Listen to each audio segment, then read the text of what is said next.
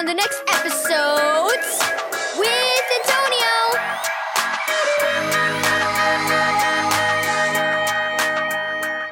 Thank you, Keys for Kids Ministries, for this daily devotional. No amazing tricks required. Read Ephesians 3 verse 18 through 19. Next week, we'll have a pet show.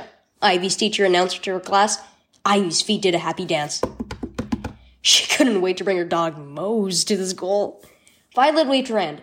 Do you want my mother to be the judge? She knows all about dog shows because my French poodle Queenie is in lots of them. Well, it's kind of you to offer, Violet, but it's not a contest, so we won't need a judge.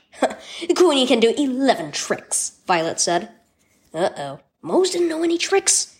Ivy better get on the ball. Hey, that would be a good one. He couldn't stand on the ball and add numbers. When Ivy said 10 plus 1, he could bark 11 times. Even Violet's dog probably couldn't do that. Violet's poodle can do 11 tricks, Ivy said that night at supper. Plus, she's a queen. And she came from France, which is a very fancy place. Ivy plunked her elbows on the table and plopped her chin in her hands.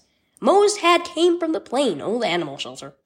Hey, wait a minute. She didn't know where he had been before the shelter. She sat up straight. Do you think Mose could be from a royal family? A loud snoring came from under the table where Mose was lying. He doesn't sound very royal to me, honey, Mom said. Daddy shrugged. Even kings snore. So he could be a king? Ivy poked her head under the table. Did you hear that, boy? You're a royal dog.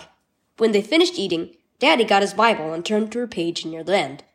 Well, this verse says we are God's children. Since he's our king, that means we're royal. But that's not the most important thing.